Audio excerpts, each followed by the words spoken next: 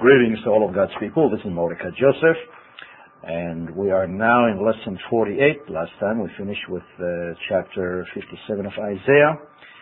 And in chapter 59, the whole chapter basically speaks about the sins and iniquities of Israel, and for that matter, all human beings who have the same afflictions, and God basically is telling His people.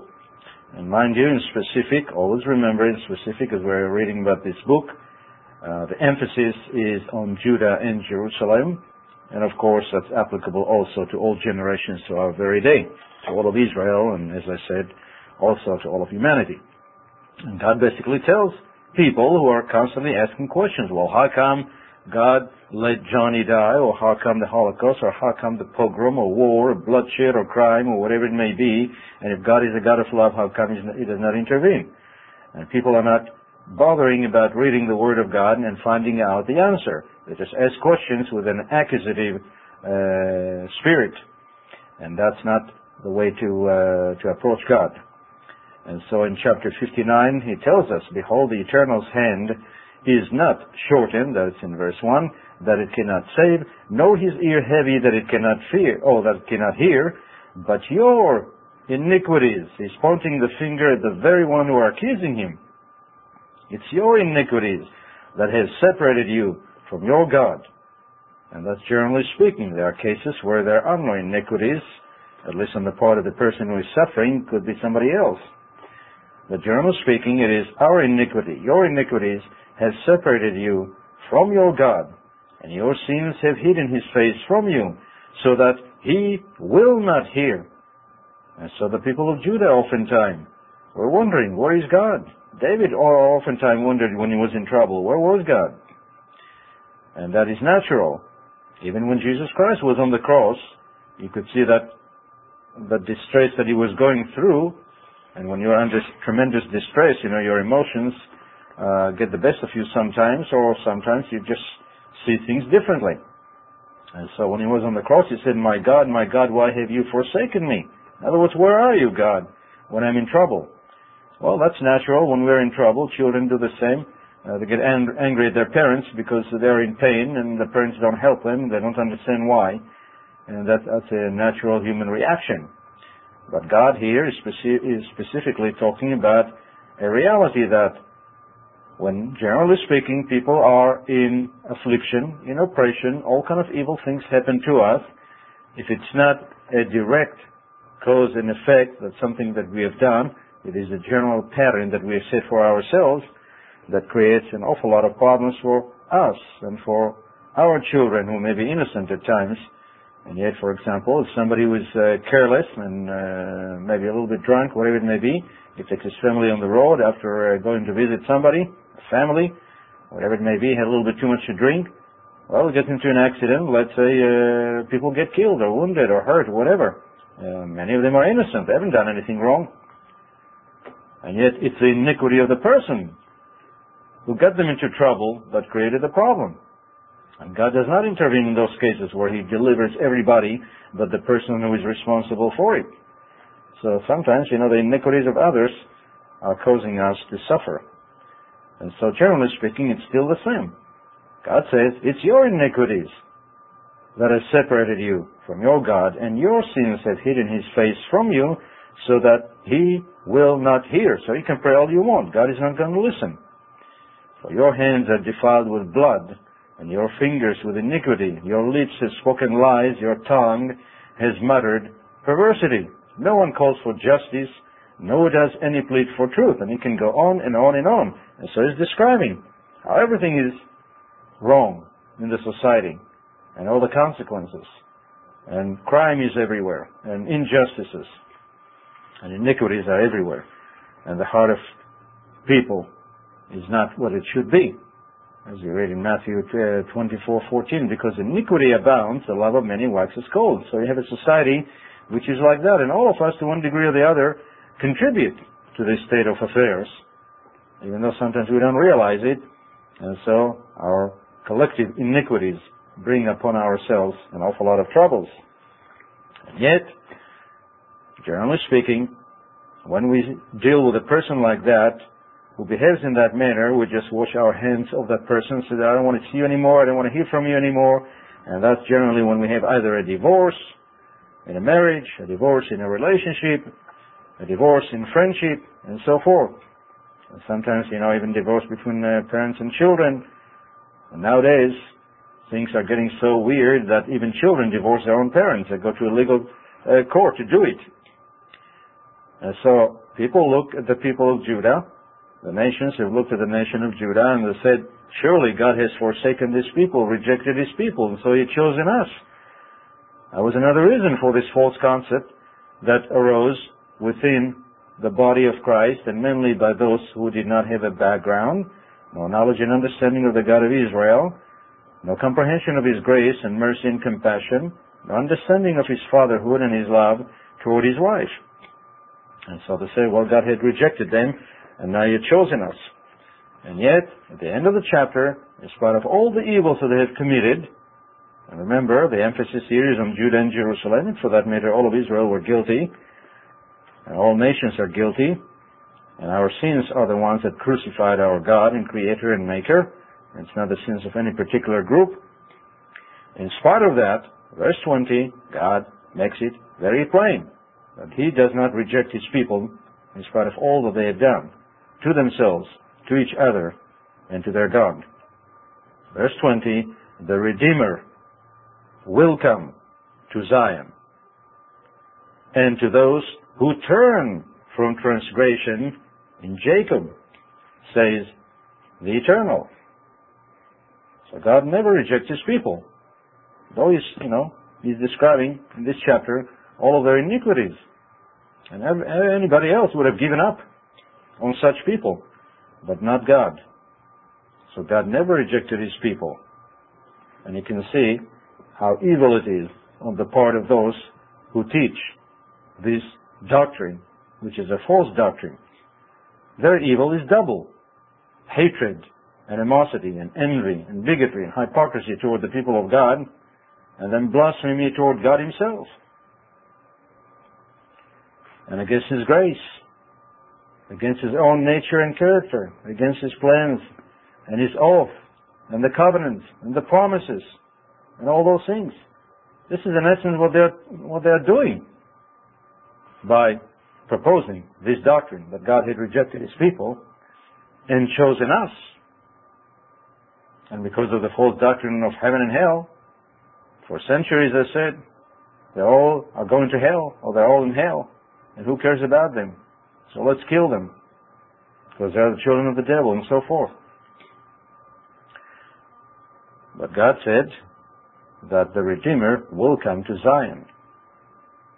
And to those who turn from transgression in Jacob, says the Eternal.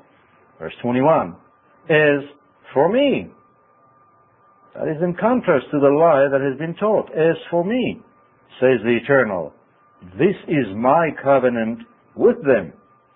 My Spirit, who is in me, or that is upon you, and my words, which I have put in your mouth, shall not depart from your mouth, nor from the mouth of your descendants, nor from the mouth of your descendants' descendants, says the Eternal, from this time and forevermore. In other words, when the Redeemer comes to Zion, he's going to make a new covenant with the house of Judah and the house of Israel.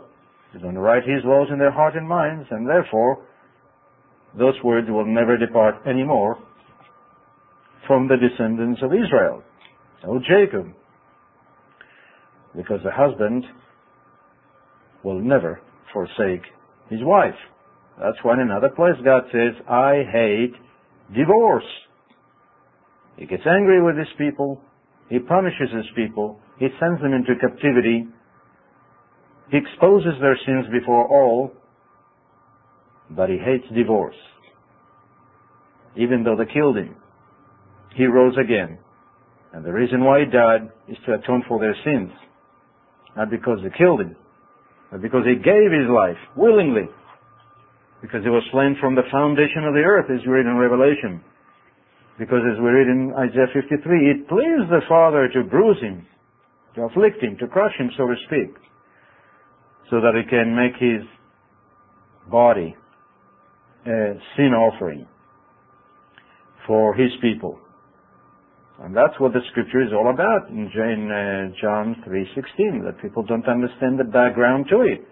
God so loved the world, loved Israel, loved Jacob, not hated, that He gave His only begotten Son, so that Jacob, Israel, and the rest of humanity will not die.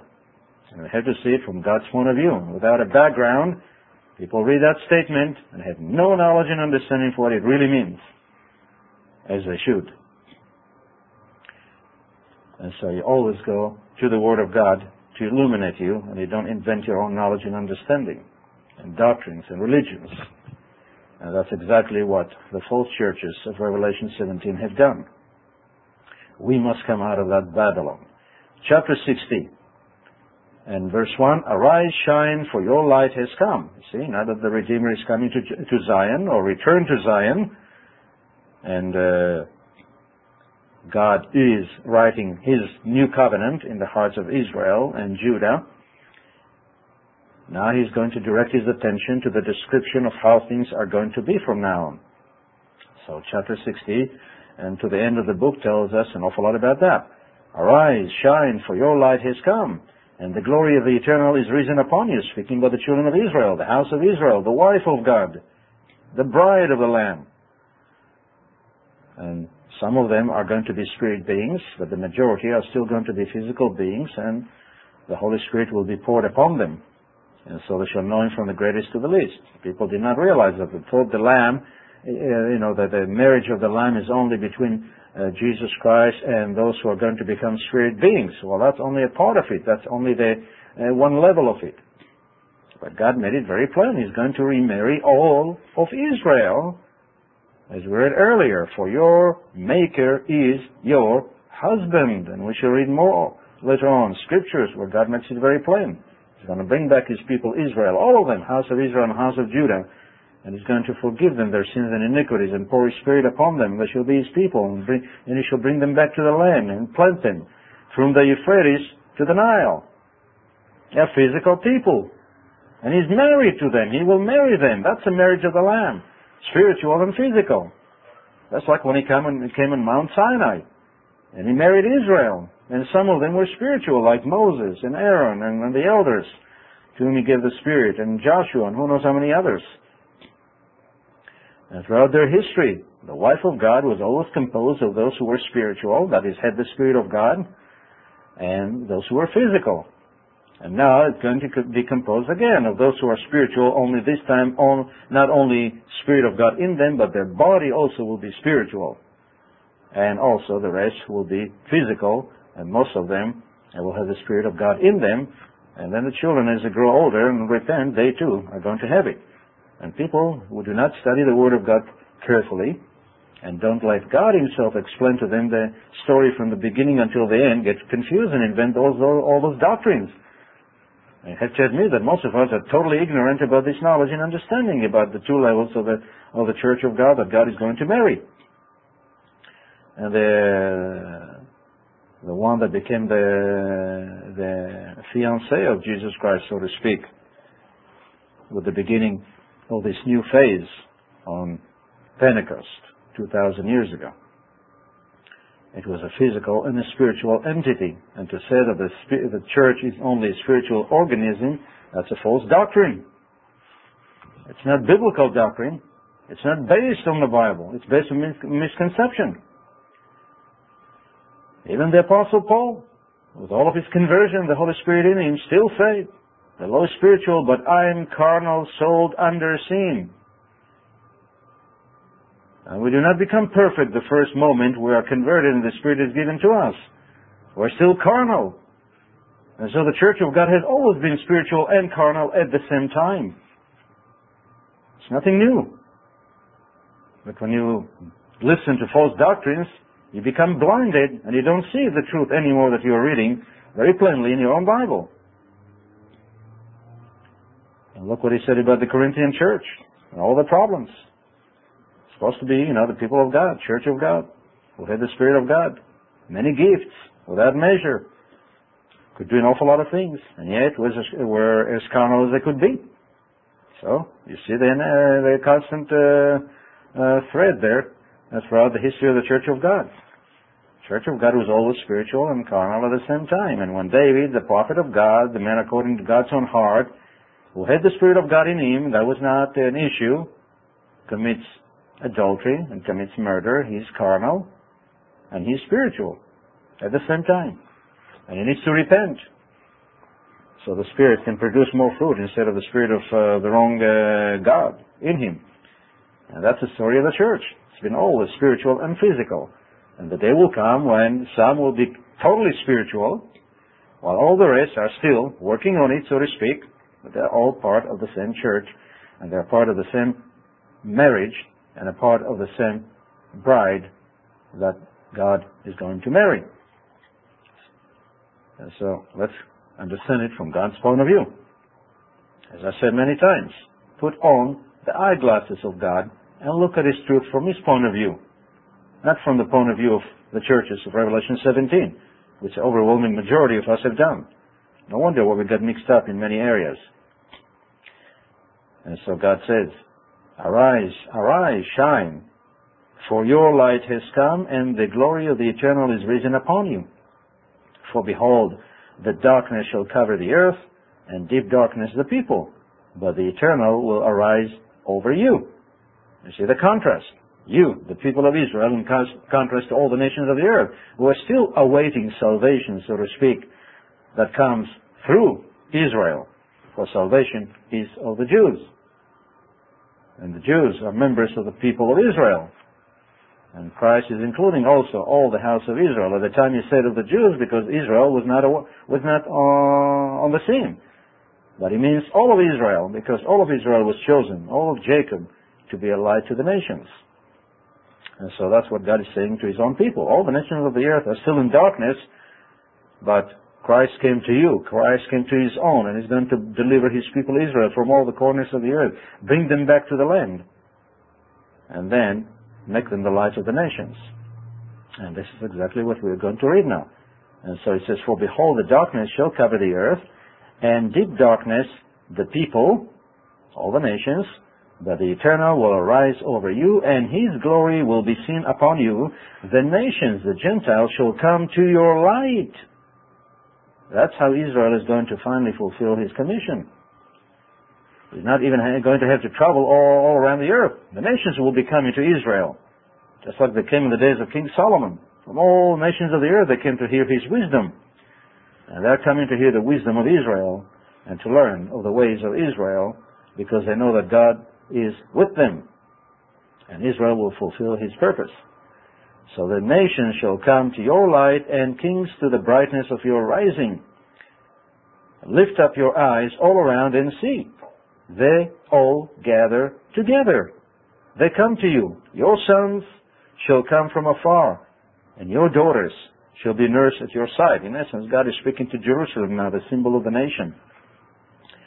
So He said, all the children of Jerusalem are coming back, children of Israel. "Then you shall see and become radiant, and your heart shall dwell with joy, because the abundance of the sea shall be turned to you. The wealth of the nations shall come to you. The multitude of camels shall cover your land.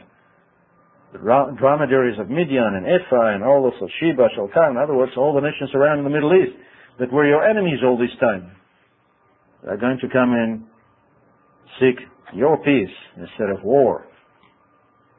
"And they shall bring gold and incense, and they shall proclaim the praises of the Eternal." What a difference once they see the salvation of God that came upon Israel, and will know that God is with them. God is going to make them come to Jerusalem, as He said in Zechariah 14, on the Feast of Tabernacles. He's going to make all the nations of the earth come and worship Him. So begin to learn His ways. And as they come, they're going to come into the city of Jerusalem, where the children of Israel are going to teach them the ways of God. And that's the purpose of the whole story. And people don't get it and go into false doctrines, and they think, well, the church is going to heaven. And there is this new doctrine today among so-called evangelicals. At least a part of them believe it. They claim, well, the church is going to heaven, but Israel is going to be established on this earth. So they in essence believe in two churches. without even thinking about it. And that's confusion. There's only one. Some of them will be spiritual, spirit beings, and the rest are physical. And all of them will be in that territory of Jerusalem and the land around it.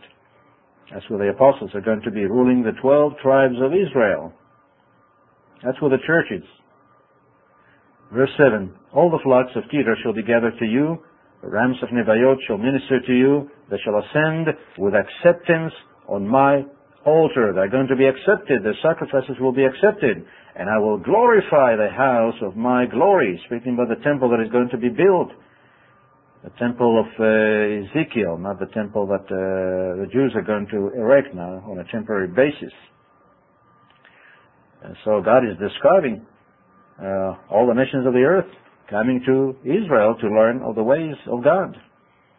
And verse 9, surely the coastline shall wait for me. All the nations of the earth are going to wait for me. They're going to come before me. And the only way, you see, the only entrance the nations ever had to God was through Israel. That's what Paul told the Ephesians later on. In time past, you used to be Gentiles. And because you were Gentiles, you were cut off from the commonwealth of Israel, from the promises, from the covenants, from hope, from God. You were without God, without hope. But now, God grafted you, some of the wild olive branches, individuals here from there and there, from different nations. Not the nations, just individuals among them. And now they have access to God through the commonwealth of Israel. That's what Christ was saying to the Samaritan. Salvation is of the Jews. You've got to come through the Jews to God, or through Israel, through the 12 tribes. And as they enter into the gates of Jerusalem, on top of the gate they're going to see the names of the tribes of Israel. That's the only way they can come to God, through Israel. And people that don't read the Bible properly, and they're blind, and they're drunk, with the wine of the fornications of Revelation, 17 churches, they can't see straight, they can't see clearly. And so they get confused by all the scriptures. They don't see. It's like the people who believe that they're going to heaven, and then they believe in the resurrection. What do you need to be resurrected from, if you're either in heaven or in hell? That's confusion. And both the house of Israel and the house of Judah are into that total confusion, because they're both swimming in the waters of Babylon. God tells them, come out of it. Dry up. And so, he says, all the coastline shall wait for me in verse 9. And the ships of Tarshish will come first to bring your sons from afar, their silver and their gold with them. See, he's speaking about physical people, the people of God, the church of God.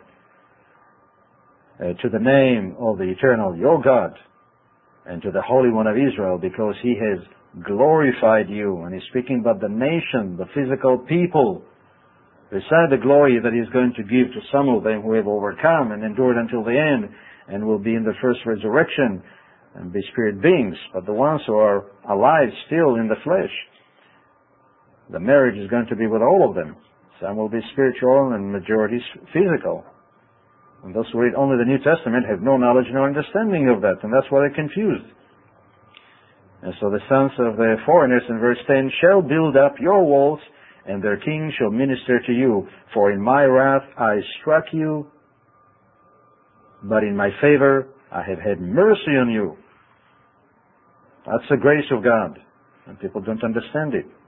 They want grace to themselves, and they deny it to the people of Israel. And that's blasphemy against God. Hatred against God and his people. And God made it very plain to Abraham. People who bless you will be blessed, and those who curse you will be cursed. We do not want to be in that category. God is not mocked. Verse 11, therefore your gates shall be open continually. And the gates of Jerusalem will have the names of the 12 tribes. And the nations who come to God will have to enter through those gates. There is no other way to God. And there shall not be shut day or night that men may bring to you the wealth of the nations, and their kings in procession. For the nation and kingdom which will not serve you shall perish. Period. What are the nations going to do about it? Rebel? And those nations shall be utterly ruined. That will be their end. You read it in Zechariah 14:17, the same thing. People do not come to worship God and come to His people Israel, and through the gates of Israel are going to be dead. Simple. That's the church of God. Verse 13, the glory of Lebanon shall come to you, the cypress, the pine, and the box tree together to beautify the place of my sanctuary, which is going to be in the midst of the children of Israel. That's where the Lord Jesus Christ is going to be. Not up in heaven. And I will make the place of my feet glorious.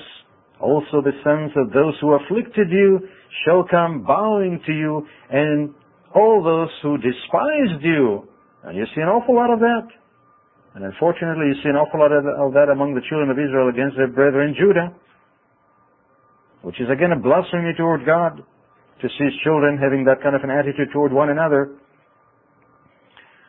And they shall come bowing to you, and all those who despised you shall fall prostrate at your soles of your feet. They're going to lick the dust of Jerusalem, all the people of God. That's what you read later on in Revelation. I'm going to make them who claim to be Jews and are not Jews to come and bow the knees before you and worship you. And people that read it in the New Testament don't understand what it means. Here it is. 2,800 years ago. It was already recorded by the children of Israel, the church of God, of whom some will be spirit beings, and they're going to be worshipped in the sense of worshiping God. And of the people of God who are still physical, and people are going to bow the knees and prostrate their souls at your feet, the feet of Jerusalem, the symbol of the nation. And in doing so, they are, in essence, worshiping God. It's not that you worship man, you worship God. And everybody who becomes a part of that family is going to be worshipped. But also the nation itself is going to be adored and admired and glorified. And people will come and prostrate the soles of their feet before the city of Jerusalem. And they shall call you the city of the eternal Zion, of the Holy One of Israel. And that's what I was asking the question in the beginning. Who and what is the church of God? From His point of view. And here it is, you have it. Time after time after time. Israel and the city of Jerusalem, or Zion, that symbolizes the nation. That's why later on in Revelation you read 21, I believe, or maybe 22, where the angel says, behold, I'll come and show you the bride of the Lamb, and he shows him heavenly Jerusalem. And he said, well, how can heavenly Jerusalem be the bride? Well, it's symbolic of the nation of Israel. That's how. When heavenly Jerusalem descends down, people look at that city. What do they see? 12 foundations with the names of the 12 tribes of Israel, that is the apostles that rule over the 12 tribes of Israel, and the 12 gates of the city with the names of the 12 tribes of Israel. That's why it's called the bride of the Lamb, because it's all symbolic of the church of God. That's why heavenly Jerusalem is the mother of us all, and not any human organization. And that's a blasphemy again, when people take it upon themselves to call themselves the mother. This is what Revelation 17 had done. How can a church be a mother when the marriage has not occurred yet? And the nation was not born yet. And there are those who are trapped in that organization that calls itself the mother, thinking, well, I can never leave the church because that's the true church of God. These are doctrines of Babylon, and they're trapped by the doctrines of Babylon to their own destruction, unfortunately, unless they come out of it before it's too late. And so God is making it very plain that people will come and worship the city of God, worship the people of God, so to speak. Verse 15, whereas you have been forsaken and hated, so that no one went through you, I will make you an eternal excellence, a joy of many generations. You shall drink the milk of the nations, the Gentiles, and the milk of the breast of kings. You shall know that I, the Eternal, am your Savior and your Redeemer, the Mighty One of Jacob, because today Jerusalem does not know. Today the Church of God does not know who is the Redeemer, because only few of them have that knowledge, and the majority are in blindness and ignorance and darkness, still in Babylon in many ways. Be it the world of Christianity, speaking about the children of Israel that are members of it, or the world of Judaism. They don't know who is the Redeemer and the Savior and the Mighty One of Jacob. They're in total blindness and darkness and ignorance, children of Babylon in many ways. And God is commending all the 12 tribes, His church, including us who have the Spirit, who may be mixed up in many areas, come out of Babylon. And you see the two levels of the church of God. Some are spiritual, some are not. Majority are not, but they will be. Verse 17, instead of bronze, I will bring gold. Instead of iron, I will bring silver. Instead of wood, bronze. In other words, He's going to glorify His city. Verse 18. Verse 17. And instead of stones, iron, I will make your officers peace and your magistrates righteousness. What is righteousness? Only the Torah of God can tell you that, the law of God, the instructions of God. From Genesis to Revelation. That's what the Torah is all about, from Genesis to Revelation. First, it was the book of the law, 5 books of Moses. But even then, Moses was not in existence when Genesis was around. In other words, the book of Genesis, until the death of Jacob. So that's not a part of the book of the law, but because it contains the covenants and promises and all that, the whole thing became known as the book of the law. 5 books of Moses. But God didn't stop revealing His truth in words and instructions. He continued, generation after generation. And He hasn't stopped to this day either. And He's not going to stop in the future. So the Torah is an eternal thing. It will continue. It's basically the instructions of God whenever He gives them, at any given time, even into eternity. That's why the Word of God, it says, your Word stands in the heavens. It's an eternal thing, forever. You can't limit it to one person or one age or one generation or one event. And the sooner people understand it, the sooner they're going to develop an appreciation for the Torah of God, the Word of God, God Himself. That's what it is. The Word of God, the Torah of God, is God Himself. His nature, His mind, His character, His personality, His instructions, His feelings and emotions, His philosophy of life, how He feels about this and that and the other thing. That's what the Torah is all about. And people have resentment toward the Torah, not even knowing what it is. And so God says, I'm going to make your magistrates righteousness, no more unrighteous. Violence shall no longer be heard in your land. Verse 18, neither wasting nor destruction within your borders, but you shall call your walls salvation. Why? Because all the nations of the earth are going to enter through those walls, through the gates, to receive salvation. That's why. And your gates, praise. You can imagine the nations of the earth entering through the gates with the names of the tribes of Israel. They are going to praise God and honor God and dance before God and rejoice before God. It's going to be another way, another world, another time, so to speak. Verse 19, the sun shall no longer be your light by day, nor for brightness shall the moon give light to you. In other words, God is going to be there.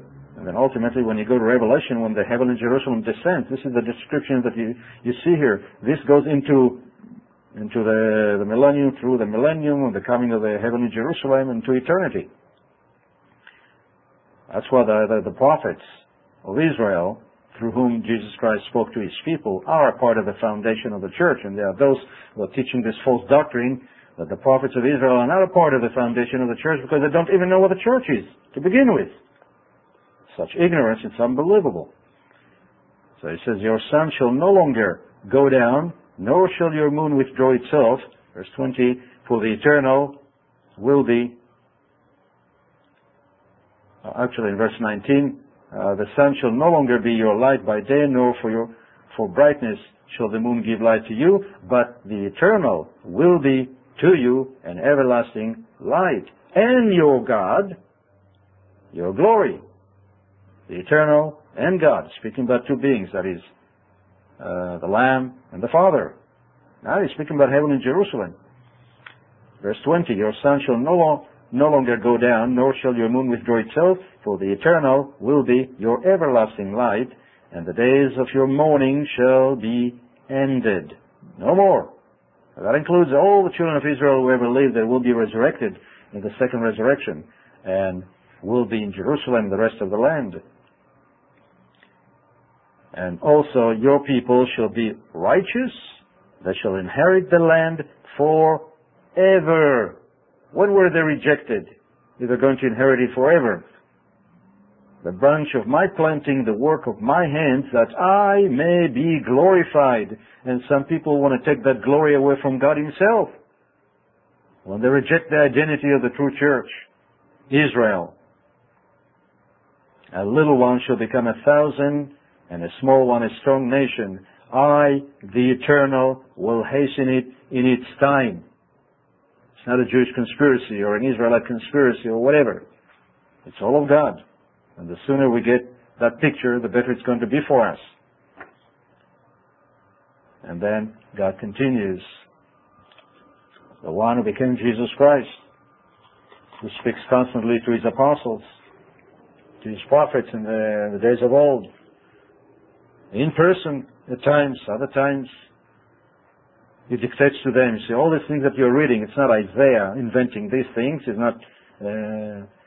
This is what God gave him to record. That's a vision that he gave to him concerning Judah and Jerusalem and the rest of the nation of Israel. Chapter 61, the Spirit of the Eternal God is upon me, because the Lord has anointed me to preach good tidings to the poor. He has sent me to heal the brokenhearted, to proclaim liberty to the captives. And so when he came in the flesh, he deliberately on that occasion, as the law and the prophet were being read in the synagogue according to the will of God, and some people have forgot how to serve God anymore on the Sabbath, come and do their own things, speak their own words, and pontificate and throw a few scriptures here and there, and some do a better job than others. Instead of the reading of the law and the prophet that has always been from the tabernacle, and then later on the temple, and then the synagogue, and so forth, and to this very day in the Jewish synagogue, but not among the churches of Israel. And so he said, to proclaim liberty to the captives, and the opening of the prison to those who are bound, to proclaim the acceptable year of the Eternal. What kind of year he's talking about? The year that is going to bring salvation to his people, Israel, and then to the rest of mankind, through them later on. And the day of vengeance of our God, to comfort all who mourn, to console those who mourn in Zion. And when he said on the mount, blessed are they who mourn, this is what he's talking about his people Israel. The iniquities that are in the land. To console those who mourn in Zion. He would have said all around the earth. He didn't. He said in Zion. To give them beauty for ashes, the oil of joy for mourning, the garment of praise for the spirit of heaviness, that they may be called the trees of righteousness. Who? The people of God, the people of Israel. The planting of the Eternal, that he may be glorified. That's how the Redeemer of Israel is being glorified, when his people Israel return to him and are beautified with salvation and are justified, and all their sins are forgiven because he gave his life for them. And then through them he's going to offer that salvation to all of humanity on a national scale, not anymore on an individual scale only as it was in the past for the nations. So that they may be called the trees of righteousness, the planting of the Eternal, that he may be glorified. Verse 4, and they, the children of Israel, shall rebuild the old ruins. Spirit beings don't need to do it. They shall raise up the former desolations, and they shall repair the ruined cities of Israel, which are going to see whatever is there, even that is going to be destroyed. So they're going to repair everything so the children of Israel can inhabit the land again from the Euphrates to the Nile. Verse 5, strangers shall stand and feed your flocks, and the sons of the foreigner shall be your plowmen and your vine dressers. Instead of coming and making war against them, they're going to work for them. But you shall be named the priests of the Eternal, just like he told them before they came to Mount Sinai to receive the law. If you obey my voice and keep my covenant, ye shall become a royal priesthood, a holy nation. And when Peter, the apostle to the circumcision, not to the uncircumcision, not to the Gentiles, but the apostle to the circumcision, when he went to his own people, Judah and Babylon, and then to the children of Israel beyond the river, the other tribes of Israel, he reminded them of that promise that God made with them when they stood before him, that is their forefathers, in Mount Sinai, that he will make them a nation of holy royal priesthood. And some people say, well, In the ancient times, God said to Israel, you will be a royal priesthood, but now he tells us, so we replace them. What foolishness. He's speaking about the same people. That's what God is saying here. Now that you finally came back and you're keeping my covenant, now I can finally fulfill this promise that I made to you at Sinai. And that's what he's talking about. You're going to be called the priests of the Most High, of the Eternal. They shall call you the servants of our God. You shall eat the riches of the nations. So you see, he's speaking about physical people. We're not going to have the Spirit of God. We're going to be a royal priesthood.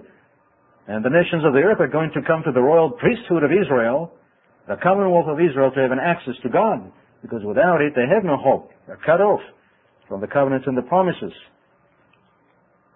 Without background, you just don't understand what you read in the New Testament. And many people go to the end of the story. And when you go to the New Testament, you go to the end of the story. So people say, I don't want to hear the beginning of the story or the middle or in the between. Just tell me the end of the story. Read to me from the New Testament. You're not going to understand it. See how dark is the eyesight of people.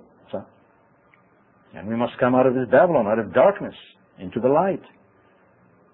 And so, God is going to glorify His nations. His nation Israel. In verse 7, instead of your shame, you shall have double honor. And instead of confusion, they shall rejoice in their portion. Therefore, in their land, they shall possess double land, physical. The meek shall inherit the earth. That's what Christ is talking about, and people don't get it. Because they have no background to know what He's talking about. But salvation is of the Jews. Salvation is of Israel, the Israel that reads these words from the beginning until the end and has an understanding. And so, therefore, in their land, they shall possess double, everlasting joy shall be theirs. For I, the Eternal, love justice. I hate robbery for burnt offering. And that was the problem of His people Israel. But He has healed them now. And they're His people. And He is glorified in them. And I will direct their work in truth and will make them an everlasting covenant. The new covenant. With Israel and Judah. Not the nations. With Israel and the house of Israel and the house of Judah. Then, that covenant, which is a marriage covenant, is going to produce the children, which are going to be the nations. And that's a plan of God that people don't understand because they don't read it. Verse 9, their descendants shall be known among the nations. See the contrast? Their descendants, that is of Israel, known among the nations. There is no such a thing as a Gentile church. The descendants shall be known among the nations. The Gentiles, that is, Gentiles, nations, that's the same word, and their offspring among the people. All who see them shall acknowledge them. Now they're not willing to, but they're going to, that they are the posterity whom the Eternal has blessed. They are the church of God. Not the lie that we've been taught for 2,000 years. I will greatly rejoice in the Eternal, and now Israel is singing. My soul shall be joyful in my God, for He has clothed me with the garments of salvation. He has covered me with the robe of righteousness. You know, God says those who do not have the garment of righteousness aren't going to be in His kingdom. That's what He's talking about, His own people. As a bridegroom decks himself with ornaments, and as a bride adorns herself with her jewels, this is the bride and the bridegroom, Israel, and the Redeemer of Israel. For as the earth brings forth its bud, and as the garden causes the things that are sown in it to spring forth, so the Eternal God will cause righteousness and praise to spring forth before all nations. And all the nations of the earth will know that Israel is the true church of God, the commonwealth of Israel, and it's only through them that physical people from all around the earth will come to a physical nation who now has the Holy Spirit and has been glorified and beautified, and among whom some became spirit beings who would also reside in Jerusalem. And they will be ruled by spirit beings. Israelites, the apostles, what are they? You know, they're not Chinese. They're not from any other country. They're Israelites. specific on the house of Judah. But they are Israelites. That's the key. The church, the commonwealth of Israel, both physical and spiritual. And gradually all the rest will become spiritual.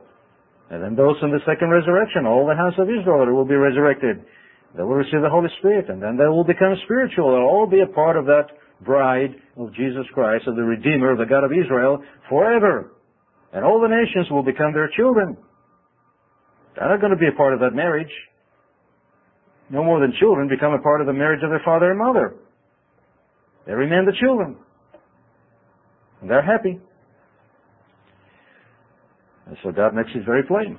And people that don't understand it get totally confused. And at this point, I think I'll stop here and say greetings to all God's people.